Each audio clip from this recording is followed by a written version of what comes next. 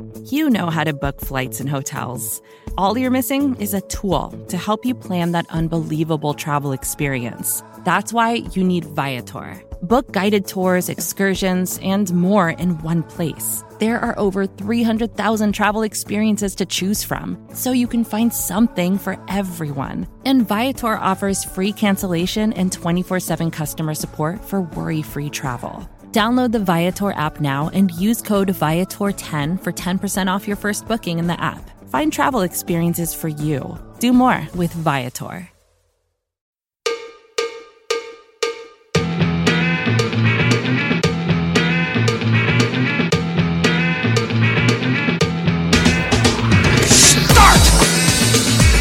You can call me Bruce.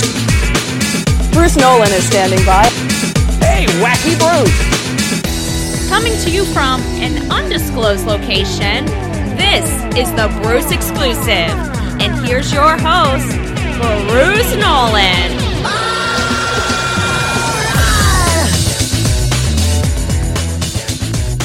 Ladies and gentlemen, boys and girls, children of all ages, welcome to another edition of the Bruce Exclusive, a Buffalo Rumblings podcast. I'm your host, Bruce Nolan. You can find me on Twitter and Instagram at Bruce Exclusive. Merry Christmas. Ho, ho, ho. Merry Christmas to you. That's right. Christmas morning. Bruce comes down your chimney, throws his bag over his shoulder, walks over to your tree, and unloads the newest episode of the Bruce Exclusive. Listen, the way holidays have gone thus far this year, I have had a podcast drop on Thanksgiving Day, Black Friday, Christmas Eve, Christmas Day. So I kind of got the short end of the stick because I don't know if you know this or not, less people listen to podcasts on those days than they normally would, which is kind of a bummer for me. But if I tell you you're getting it on Thursday and Friday, what I mean is you're getting it on Thursday and Friday. I am a man of my word. If I say I'm going to do it, I'm going to do it. And just because it's Christmas doesn't mean that we're going to do things any differently than we normally would, because it's Friday.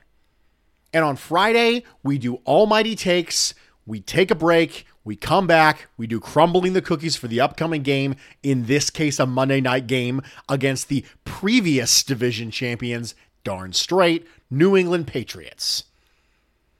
And that's what we're going to do this time, because that's what we do. And we're going to dive right into the Almighty Takes. Let me go to my Santa bag and pull out some Almighty Takes. Let's get started. Logan says his take is that Sam Darnold wasn't ruined by the Jets and that he truly just isn't as good as some believe him to be. I feel as if the one throw against the 49ers earlier this year that went viral clouded a lot of other people's minds. While he has very subpar weapons and players around him, a lot of the time he has trouble with processing and recognition at the line, and I feel as if in a better situation he could only be so much better. But not at the level in which you believe the offense will be okay, because Sam Darnold is the starter. Thanks for the response. I appreciate it. He suggests maybe a listening party at some point to all get together, listen to like a midnight release of the Bruce Exclusive or something. That sounds like fun for this offseason. Maybe we could try it sometime. We could do like a live stream. I don't know. We'll figure something out. It'd be fun. So that's Logan's take. Here's my opinion on Logan's take. I'm going to say somewhat improbable on Logan's take. I think if Ryan Tannehill wasn't having so much success in Tennessee, and I don't know if you guys have been paying attention or not, but Ryan Tannehill has been a very, very good quarterback this year. I was wrong. I thought we were going to see massive regression from Ryan Tannehill because the entirety of Tannehill's success was based on the fact that it was a play-action heavy attack. And that's not what happened this year. He's still playing at a high level. If we didn't see Ryan Tannehill play so well when he got away from Adam Gase, I may be more inclined to think Sam Darnold's actually just not that good. if Adam Gase wasn't such an extremely bad coach, like if he was just a below average coach, I might be more on board with this. But Adam Gase is, without hyperbole, one of the worst coaches I have ever seen. And to illustrate the point, I'm going to tell you a little bit about crops. That's right. We're going to talk about crops because we're a little crazy on this pod. We have metrics. Yesterday we talked about feelings. We have talked extensively about logic and reasoning, logical fallacies. Now we're going to talk about crops. There is a large portion of Kansas that is occupied by an area called the Flint Hills. And there have been discussions previously that this land that is currently used for grazing cattle should be converted to growing crops. The funny thing about this area of Kansas is in this area, there's about 3 inches of topsoil. And immediately underneath that is nothing but rock. Good luck growing crops in that earth. There are certain sections of this country. It is estimated that 85% of grazing acres in the United States of America is not suited for crops. 85% of the places that are currently allocated toward grazing for cattle would not be effective areas in which to grow crops. It doesn't matter how good your seed is. It doesn't matter how good of a farmer you are. You can't grow crops there. You can't grow corn in 3 inches of topsoil. If that's the metaphor, Adam Gase is 1 inch of topsoil. Adam Gase might just be bedrock. That's how extreme my opinion is of Adam Gase and how woefully inadequate he is at every single facet of leading an NFL team. It is so extreme that I almost think Sam Darnold gets an NA across his name simply by nature of being in Adam Gase's organization and being drafted into it. Could I be wrong? Yes. Could Sam Darnold not end up being a good quarterback? Yes, that could absolutely be true. But I simply don't know how you can judge him with an extreme outlier. It's not like Adam Gase is a below average coach or a less than ideal coach or just not a great coach or a mediocre coach. He's a terrible coach. So terrible coaching, terrible organization in general. Christopher and Woody Johnson have not done a very good job. You add all these things together with the fact that they haven't really given him successful weapons. A great running back who was a good fit. Nothing has gone well for Sam Darnold. Think about everything that the Bills have done for Josh Allen. Everything that they've done. They could write a book at this point on how to properly develop a quarterback. Take every single one of those steps and then do the opposite. Pull a George Costanza. Do the opposite of those things. That's the way the Jets organization should run moving forward. Whatever your inclination is, do the exact opposite of that. And maybe you'll have a shot. And so my level of not disdain, but my extreme lack of confidence in that organization, if I'm a Jets fan, means I basically can't judge Sam Darnold at all. And so that's kind of my status. I'll wait to see what he looks like in something else, in a different scenario, in something that isn't 3 inches of topsoil. Paul says, Dear Bruce, hope this email gets to you. I took down your email address while listening to the pod. He is from Galway, a small rural part in the west of Ireland. How is he a huge Bills fan?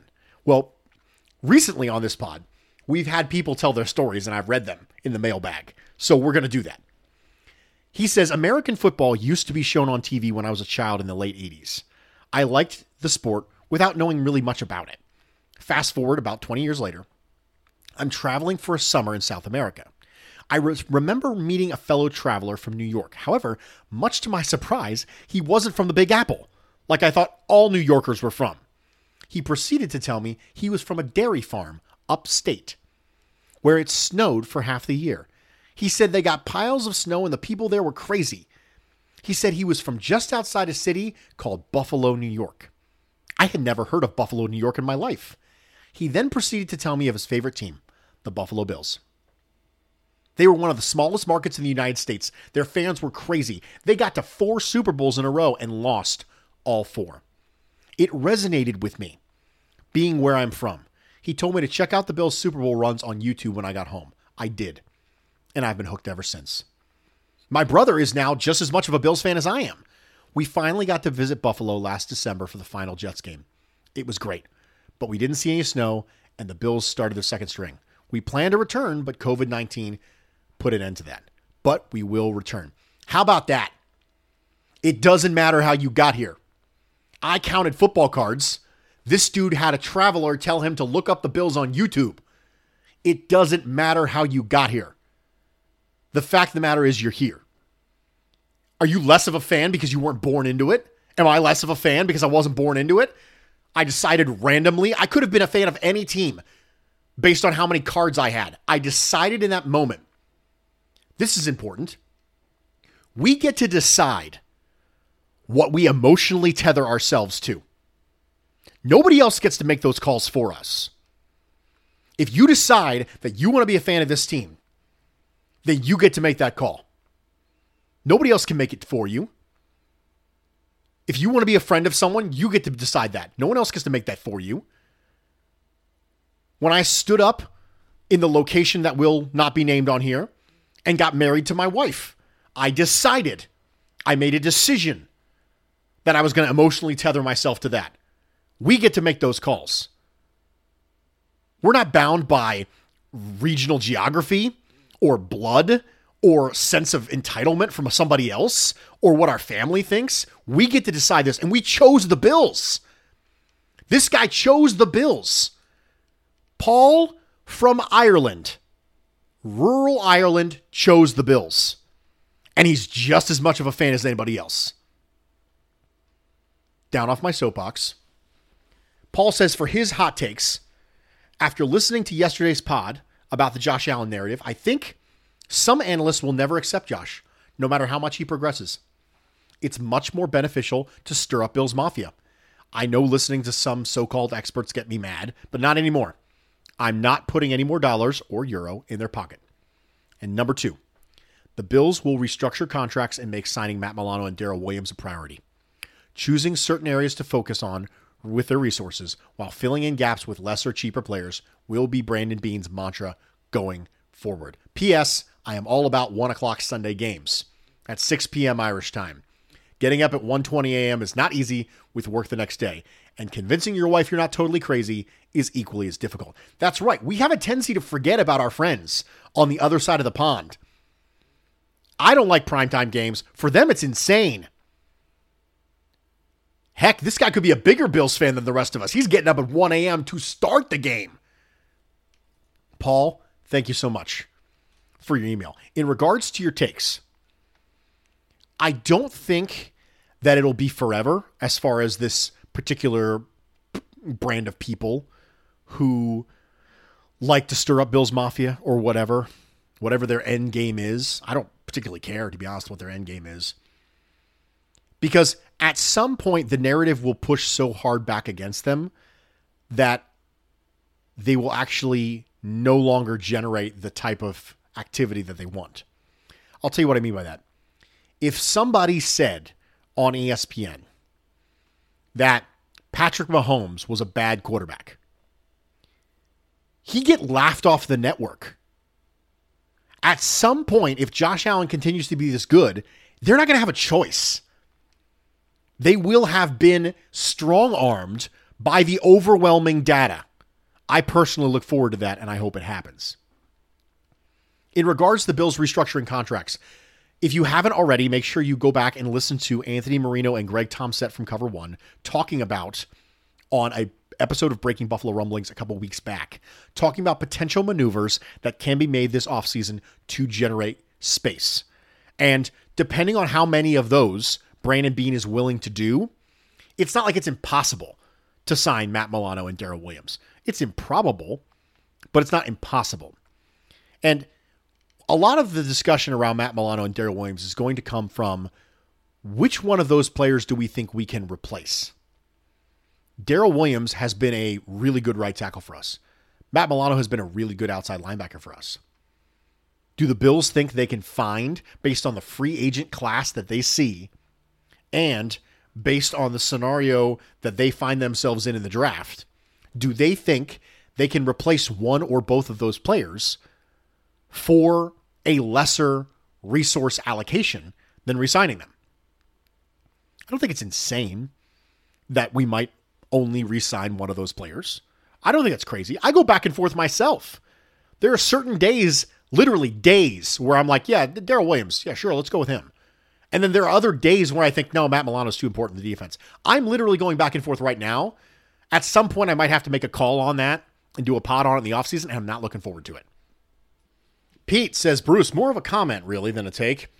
I read a post from someone today that said Selection Sunday is like Christmas morning. It got me thinking, to really commit to that metaphor, Selection Sunday is really more like Thanksgiving because it means draft season is only a month away. Food for thought, if nothing else.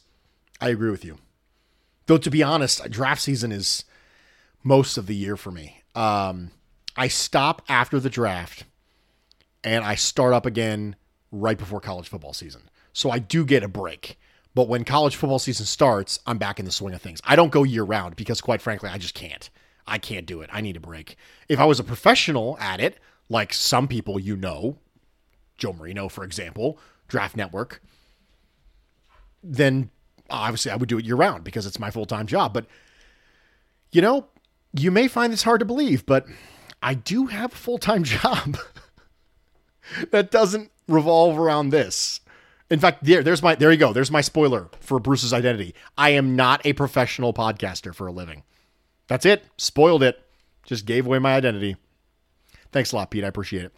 CFAth says, hi, Bruce Nolan. First and foremost, huge fan of the show. Thank you for the countless hours of content you've provided over the years. You are quite welcome, CFAth. Thank you for saying thank you. As for his almighty take, I believe that opposing teams should always go for the 2-point conversion against the Bills. While I don't have stats in front of me, I don't believe the Bills have stopped a single 2-point conversion this season.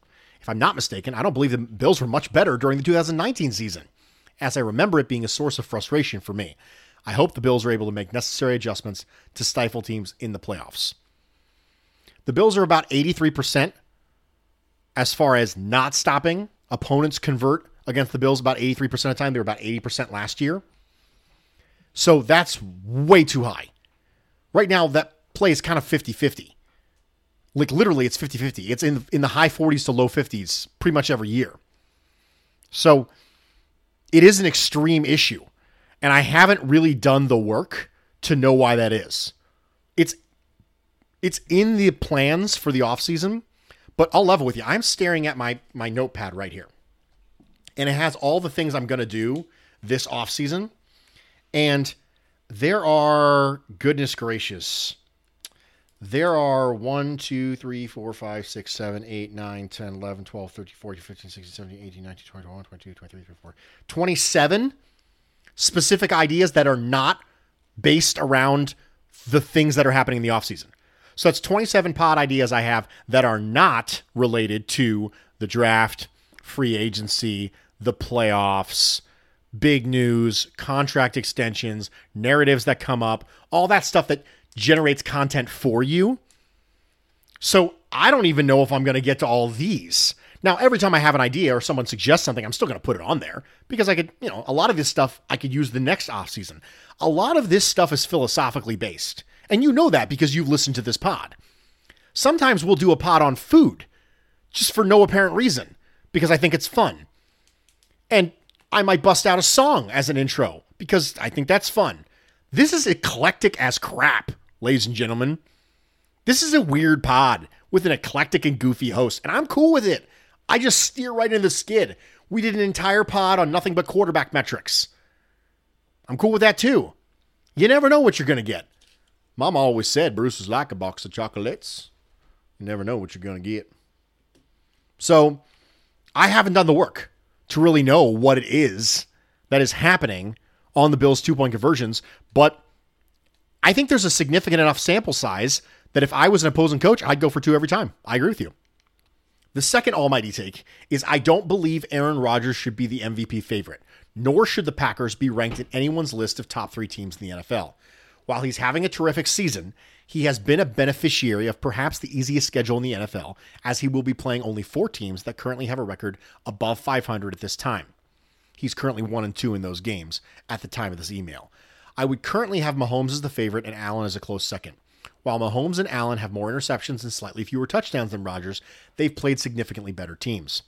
One could argue that Mahomes and Allen have better receivers, but Rodgers has significantly better offensive line and a better running game. Sincerely, CFAF. Okay, I agree with you that Aaron Rodgers has played less teams overall.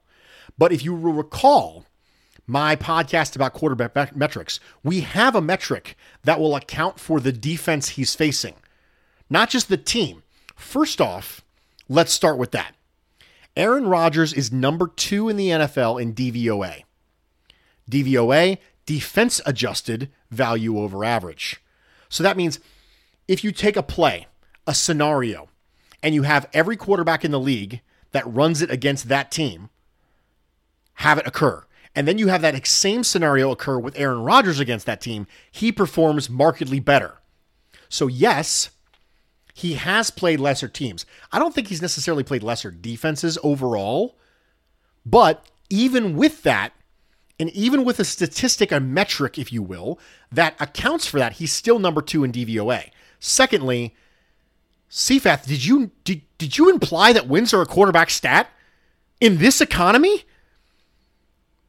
He said he played only 4 teams that have a record above 500, and he is currently 1-2 in those games at the time of this email. CFAF, you break my heart. You come on my pod, and you imply that wins are a quarterback stat? I just need a minute, okay? I'm heartbroken. I'm crushed. I'm kidding, obviously. But I think that Aaron Rodgers has played lesser teams, but he doesn't necessarily play lesser defenses. And even in accounting for that, he's still been very good. I would put Patrick Mahomes and Aaron Rodgers above Josh Allen in this list. For sure. I think Patrick Mahomes is going to win the MVP, barring anything catastrophic. And if I was being objective, I would vote for him for MVP. He would get my vote. Patrick Mahomes would get my vote for MVP if I was being objective. Now, if I'm being a homer, obviously Josh Allen gets literally all the votes. I do think there will be occasions during the voting process where somebody makes an argument for Josh Allen. And I think there's an argument to be made. I just don't think it's as strong as the argument for Patrick Mahomes. Jesse says, Bruce, after the Cardinals game, we talked about the process of developing confidence. The Bills have been venturing into uncharted territory of double-digit halftime leads, a new kind of pressure for a perennial underperformer. Overcoming the pressure of heightened expectations would be the next step in the championship process of the Buffalo Bills. To loosely paraphrase 38 Special, taking the next step would require the Bills to confidently hold on loosely to victory rather than clinging too tightly for fear of repeating traumatic failures of the past. They would have had to slowly build a track record of success that breeds the compounding confidence of championship caliber teams. After all, a track record of success gives players the confidence to play freely, which leads to increased confidence and greater success in a never-ending feedback loop. Over the last 3 weeks, I've watched the Bills develop this confidence to a level where I'm now ready to proclaim that a fearsome force has arisen in the AFC. This is a hardworking and humble band of brothers who are loyal to themselves, to their cities, and to excellence in their craft. They play with philosophical purity that aligns with the spirit of competition. Their workmanlike, servant-oriented brand of esprit de corps has taken on a tinge of ruthlessness that is becoming a terror to the rest of the league. 3 weeks in a row, the Bills have trounced opponents like a Roman legion burning villages and salting fields to break barbarian spirits. I don't see any reason why the Bills won't also break the spirits of the Patriots next week. Seeing that the Bills have continued to harden their run defense as the Patriots' offense has sputtered, it's hard to imagine the Patriots replicating the rushing success of their matchup against the Bills earlier this year.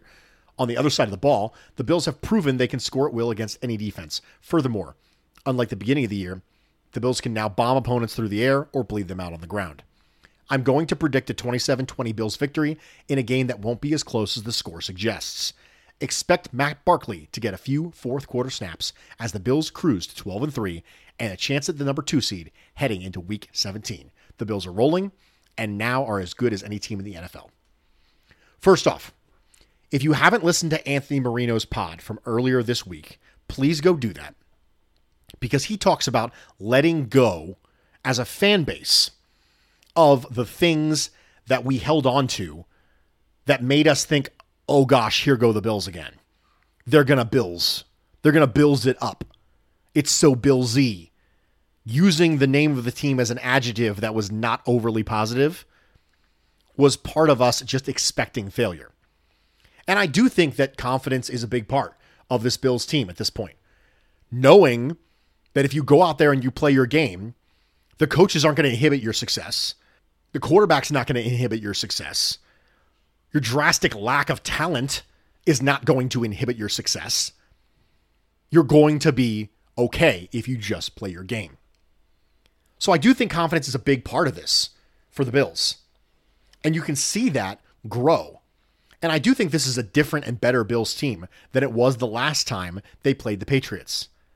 I say this take is somewhat probable. Chris says, Bruce, thank you for all that you and your better half contribute to Buffalo Rumblings. First off, I'm going to stop you right there. I appreciate you acknowledging the role that my wife plays in this.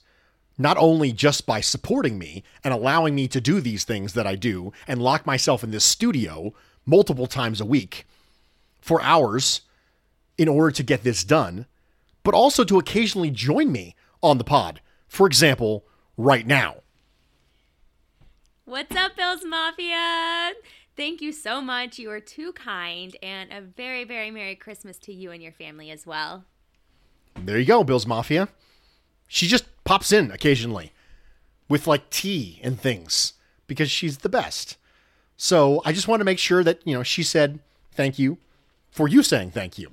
The rest of the email is this. Since I am a numbers guy by trade, I really enjoy your perspective on metrics, and as such, it pains me to make my first almighty take in this manner, anecdotal instead of empirical. The Josh Allen to Stephon Diggs bomb midway through the third quarter with the score 35-13 announces to the league that the next phase of winning culture has arrived at one Bills drive. From expecting to compete, to expecting to win, to expecting to dominate less talented and poorly coached teams. I was enjoying an adult malted beverage and some nachos, expecting a prevent offense of 2 runs and an incomplete pass, to bleed a minute and a half a clock, but instead found myself watching the Bills finish games in a manner of how truly elite teams finish games. It truly did feel like 1995 all over again. I fully expect Bill Belichick to surrender without dignity this week by starting Jared Stidham and instructing his defense to take cheap shots at Josh Allen. I hope that you and Mrs. Bruce enjoy a wonderful Christmas. First off, thank you for that. When I saw this email, I actually yelled across the house to my wife and said, hey, come on in here and I want you to see this. Somebody addressed you in their email and I want you to say hi and say thank you. So I appreciate that. In regards to your take, I mentioned the ruthlessness of this when I was on with Eric Turner from Cover One, who was in the film room with me earlier this week. Ruthlessness was the word that I used, a specific level of aggression. So I don't think that was lost on me by any means. I do think that the take about Bill Belichick starting Jared Stidham is probably not going to happen because he has kind of gotten sick of it. They asked him about the quarterback thing, and he said, listen, Cam Newton's our starting quarterback until I tell you otherwise. How's that sound? Like, he could sound like he was getting kind of annoyed at hearing about it. I think he's going to roll out Cam Newton again. And Bill Belichick will press the absolute limits of the things that are legal, for sure. But Bill Belichick, it's important to note, has reverence for the game of football.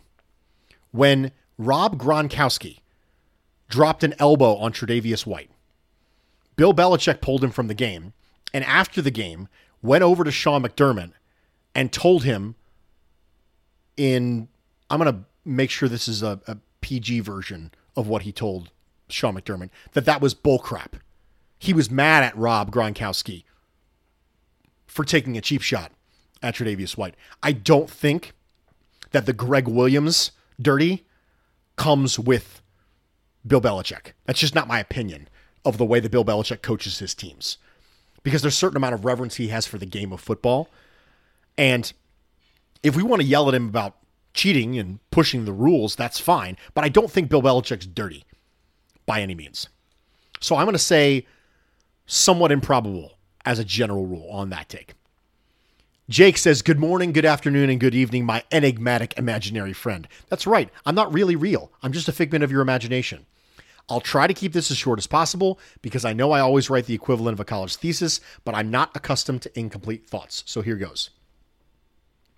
As long as Brandon Beane and Sean McDermott are the GM and coach combination that we see in Buffalo, Bills Mafia can expect sustained success.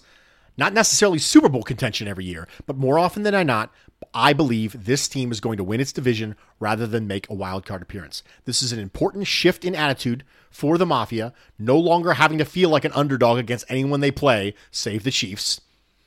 That being said, the national media will always have some doubt and back Mahomes is the best, but if Allen proves he is able to slay the dragon, or Kermit the Frog, however you refer to Mahomes, the Bills are looking at a Peyton-Tom Brady scenario brewing in the AFC, where these teams are competing for the next 10 years and alternate Super Bowl appearances. This is the first Bills team I've been alive for that has won a division title, so I'm over the moon at the moment. In harmony with my last email, I believe I now have a theme song for the 2020 Bills Mafia that isn't the shout song, Tragedy in Time by Rise Against. Quick aside, this is the second Rise Against song that I've had suggested. Does Bills Mafia have a thing with Rise Against that I just don't know about? Did I miss, the memo? Was there an email? My fax machine's been unplugged for about 20 years. Maybe that's it. Maybe they sent me a fax and I just didn't get it. But the chorus to Tragedy Plus Time says, and nothing matters but the pain when you're alone, the never-ending nights when you're awake, when you're praying that tomorrow it's okay, there will be a time to crack another smile. But maybe not today or for a while. But we're holding on to laugh again someday, to laugh again someday. There's some other lyrics in there that have a resonating sort of feeling about the Buffalo Bills fandom in 2020. It's a little bit emo for me, I'll level with you. They use pretty strong language like knives and dark nights and puddles of tears. And I understand that there's a significant emotional connection being someone who has a rooting interest in the team myself. It's just a little much for me. We just crossed over a little bit too far for my particular liking for this to be the theme song. But you know what? Maybe we might do a pod on that in this offseason. Let me write that one down. Theme songs for the Bills season. Oh well.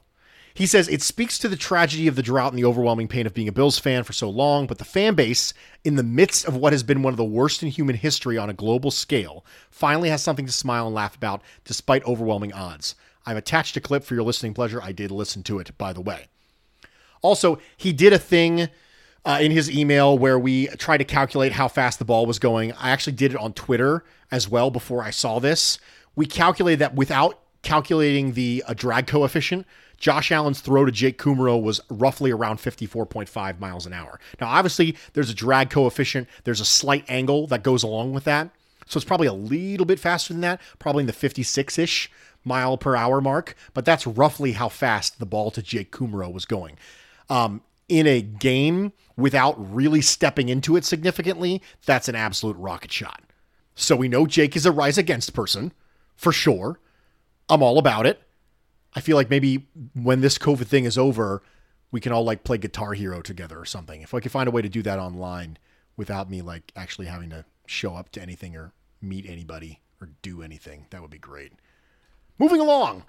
Sean says, as the weeks pass, every good win degrades its worth. This is not to say that at the time each win was not a statement win. Each week they're up to the challenge. All of those wins were statements. That COVID stretch because of the non-protocol Titans is an enigma.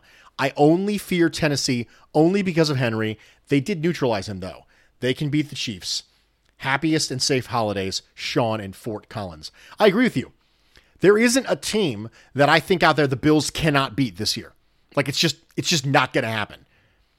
I think there are some that have a higher probability than others, but this Bills team is not so inferior to any team in the league that going into the game, you should be expecting, preparing, and getting yourself mentally prepped for a loss. That doesn't mean that they're favored or it would be easy. It just means that the best team in the league that's not the Bills, even the games against those teams, you could go in going, okay, this is a tough game. We've got to do certain things right. We've got to have certain things maybe go our way. But this is not a so superior of a team that the Bills can't hang with them. And that's a good feeling. I agree with you, Sean. Samuel says, Bruce, I love the show. I love doing the show. Thanks, Samuel. Do you think Dable will leave and take a head coaching job? Yes, I do. I do think Dable will leave and take a head coaching job. There have been discussions on social media about Brian Dable and how he's from Buffalo and the Western New York area and he likes it here. And that's true. The thing you have to understand about coaches in the NFL is that when you are a coach in the NFL, it's always the next challenge. It's always the next thing. There's part of that type A alpha personality that just comes along with being a coach where the vast majority of them are very ambitious people and are not going to turn down an opportunity to run their own show because they like where they're at. So I do think Dable will leave and get a head coaching job, and I think it will be deserved for him. When you have an endorsement from Sean McDermott, Bill Belichick, and Nick Saban, that matters. When you have overseen one of the greatest increases in passing efficiency in recent memory from a quarterback directly, whether or not you want to give Dable some, a bunch, or all of the credit, the NFL will give him some of the credit. You could just give 100% of it to Josh Allen. You could throw in some to Jordan Palmer. We could do a plurality pie for who is responsible for Josh Allen's growth. But the NFL will look at Brian Dable as a big piece of that. I can tell you that for sure. And when he gets hired by another team, that will be part of the press release. That will be part of the story that is written by that team. Gosh, look what he did for Josh Allen. What can he do for our quarterback? So I do think he will take a head coaching job if he is offered it. And I do think he'll be offered it this offseason. Samuel says, here's a take. Tyler Bass will, at some point in his career, break or tie the record for longest field goal in NFL history. Highly probable. I mean, I have to go somewhat improbable or highly improbable just because it's an all-time record. It's an all-time record for by itself. The situation has to be perfect. The atmosphere has to be perfect. The wind has to be perfect. It's just a lot of things that has to happen for you to make that kick and even get the shot at a kick like that. I'm going to say somewhat improbable only because Tyler Bass has got a huge leg. I mean, Sebastian Janikowski got a crack at some really, really significant kicks in his life just because the option was open, like at the end of the half. The option was open. And when the option is there, it's more likely to get taken advantage of. Trevor says, good morning, Bruce. First off, want to wish you and your family a safe and Merry Christmas. I've had multiple people emailing me and wishing my family and me a safe and Merry Christmas, and I really appreciate that. Trevor's almighty take, Bill throws in the towel, and we see a healthy dose of Stidham. I already talked about that earlier. I don't think it's going to happen. I can see it, but I don't think it's going to happen. I'll be willing to eat my crow if I'm wrong. I imagine they try to play spoiler in the first half, realize they're outmatched, and we get to see New England's backup play snaps in the second half. Now, that's something we might see. We might see Stidham roll out in the second half because Cam's getting his bell rung. That's a possibility. Part 2. We get more quality rushing from Singletary and Moss. I think this is a result of us looking ahead to the postseason and not wanting to have Allen get injured, and the fact that the ground game has improved. I'll tell you this, if New England rolls out 6 defensive backs against heavier personnel, the way that they did in the first game, you might see another heavy dose of Moss and Singletary. I don't know if Bill Belichick's going to roll out the same plan he rolled out before, but if he did, you could very well see it. If they're going to make it so that it's obvious that you should run the ball? Sure, why not? Yeston says, hey, Bruce, my almighty take for week 16 is that Bill Belichick doesn't tank. He may have been eliminated from playoff contention, but he's going to do what he's got to do to win this game, even if he starts Stidham. He'll likely do what we did last time and force the run against a pass-heavy defensive set as Bill tries to mitigate Josh Allen's impact on the game. If so, it'll be closer than we like, but still a solid W. Yeston Harris. Okay. I don't know if Bill Belichick's going to roll out the same plan. He doesn't have a tendency to roll out the same plan twice in a year, especially against offensive coordinators he respects. So I would be shocked. I'd be surprised if he rolled out 6 defensive backs again against the Bills, because he doesn't have a tendency to do the same thing twice. But if he does, I mean, then by all means, if you go to 21 or 12 personnel and he rolls out 6 defensive backs, okay, let's run. That's fine. I'm cool with it. But I'm going to say somewhat improbable. I just don't think he's going to do it again. He might. And if he does, I'll jump on this podcast next week and go, well, that was bad take by me. Devin says, had an interesting thought this weekend that doesn't really matter, but it's fun. Would the Bills be the best punt, pass, and kick team of all time if you could use 3 different people from the same team? Yes. Yes is the answer. This is an amazing take, and I love it. Josh Allen, Corey Bojorquez, and Tyler Bass. Punt, pass, kick. They would absolutely dominate in punt, pass, and kick. Maybe the GOAT punt, pass, and kick combination. I mean, if you just go with the NFL currently as it is, I cannot think of a single one that'd be better. I mean, Harrison Butker, Patrick Mahomes make that a good one. But if you look at the strongest arms and try and pair it, I mean, Matthew Stafford's got a cannon, but Matt Prater's leg isn't what it was. So I'm going to say, yeah, I'm good with this. Rob says, hot takes for week 16 and beyond. Number 1, Josh Allen throws his first interception in the red zone. Rob, you get that bad juju out of here. I'm kidding. But otherwise has a fine game as the Bills beat the Pats for the second time this season. I do think if Josh Allen was going to throw an interception in the red zone, Bill Belichick would clearly be the guy. You know, something sneaky, something weird that Allen hasn't seen before. I'm going to say highly improbable just because it's never happened before, but it's a bold take. Josh Allen finishes top 3 for MVP. I think it's highly probable. I do. I think it's Mahomes, Rodgers, Allen. I really do. I'm highly probable on that take. Brian Daboll will be named the head coach of the Houston Texans next season, despite the fact that they have to wait several weeks to interview him due to the Bills' playoff run. I can see Daboll to the Texans. The only thing that makes me interested in that is that they may want a combination head coach GM, and the Bills' Brian Gain used to already be there. So Gain might have some things to say about the Houston Texans organization, or maybe that Bill O'Brien's gone now. It's different. I think the Houston Texans are a possibility. I think the Chargers are a big possibility for them, especially given Justin Herbert's ability. But I'm going to say somewhat improbable just because it's a very specific take, but I can see it. Scottish Bills Mafia says, almighty take, week 16. Bills beat the Pats, Colts beat the Steelers, Pack beat the Titans. We are then guaranteed the number 2 seed. We rest all the starters versus the Dolphins, start Jake Fromm, and he throws for 250 and 2 touchdowns and a pick in a sneaky 30-27 loss versus the Finns, but looks like a serviceable backup. The bonus to that is the Ravens miss out on the playoffs to the Finns, and we have them in the wild card round. So first off, I think all those things are possible. The Bills beating the Patriots, the Colts beating the Steelers, and the Pack beating the Titans, all of those things are probable. I think that I would be having all 3 of them at the same time is tough, parlaying all of them, but each one individually seems possible to me. The starting the Fromm thing, I don't think is going to happen. Because starting Fromm would mean, if he's not COVID, that we would then have to isolate someone else. We'd have to swap him out, isolate Matt Barkley. And I just don't think they're willing to do it. I think that Jake Fromm as the emergency quarterback is going to stay the emergency quarterback completely separate from the rest of the team. And if the Bills quarterback room goes down due to COVID, then you can step him in. But if you bring him in, that's for a scenario that's not COVID related, then you're defeating the purpose of him doing the thing he was doing. Andy says, almighty take. Once his rookie deal expires, Wyatt Teller signs back with the Bills. Bean knew that Teller couldn't properly develop with the logjam at offensive line last year, shipped him to a team where he could start.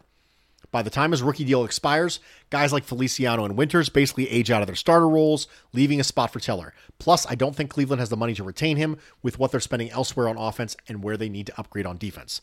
I'm going to say this is highly improbable. Really good guards don't have a tendency to hit the free agent market super often, but the Browns are in the same scenario as the Bills. They've got a quarterback they have to decide if they're going to pay big money to, and if they pay big money to him, it's going to tighten the straps elsewhere. The wallet's going to be zipped up a little bit tighter. It's uncommon for a player who was traded away to come back. That doesn't happen very often, but in this particular situation, it's probably even less likely for Wyatt Teller after he became a really good guard to come back around to the Bills. I'm going to say highly improbable. It just doesn't happen very often. And Cleveland and Buffalo are going to be in very similar positions from a cap standpoint here soon. Low Buffa says, not sure if you're still accepting almighty takes. I am. But for the New England game, I'm hoping Belichick comes up with a defensive game plan that the Bills actually struggle with. I want them to see a game plan now that presents challenges so they have time to work on it before the playoffs. Thanks for all the work you put in.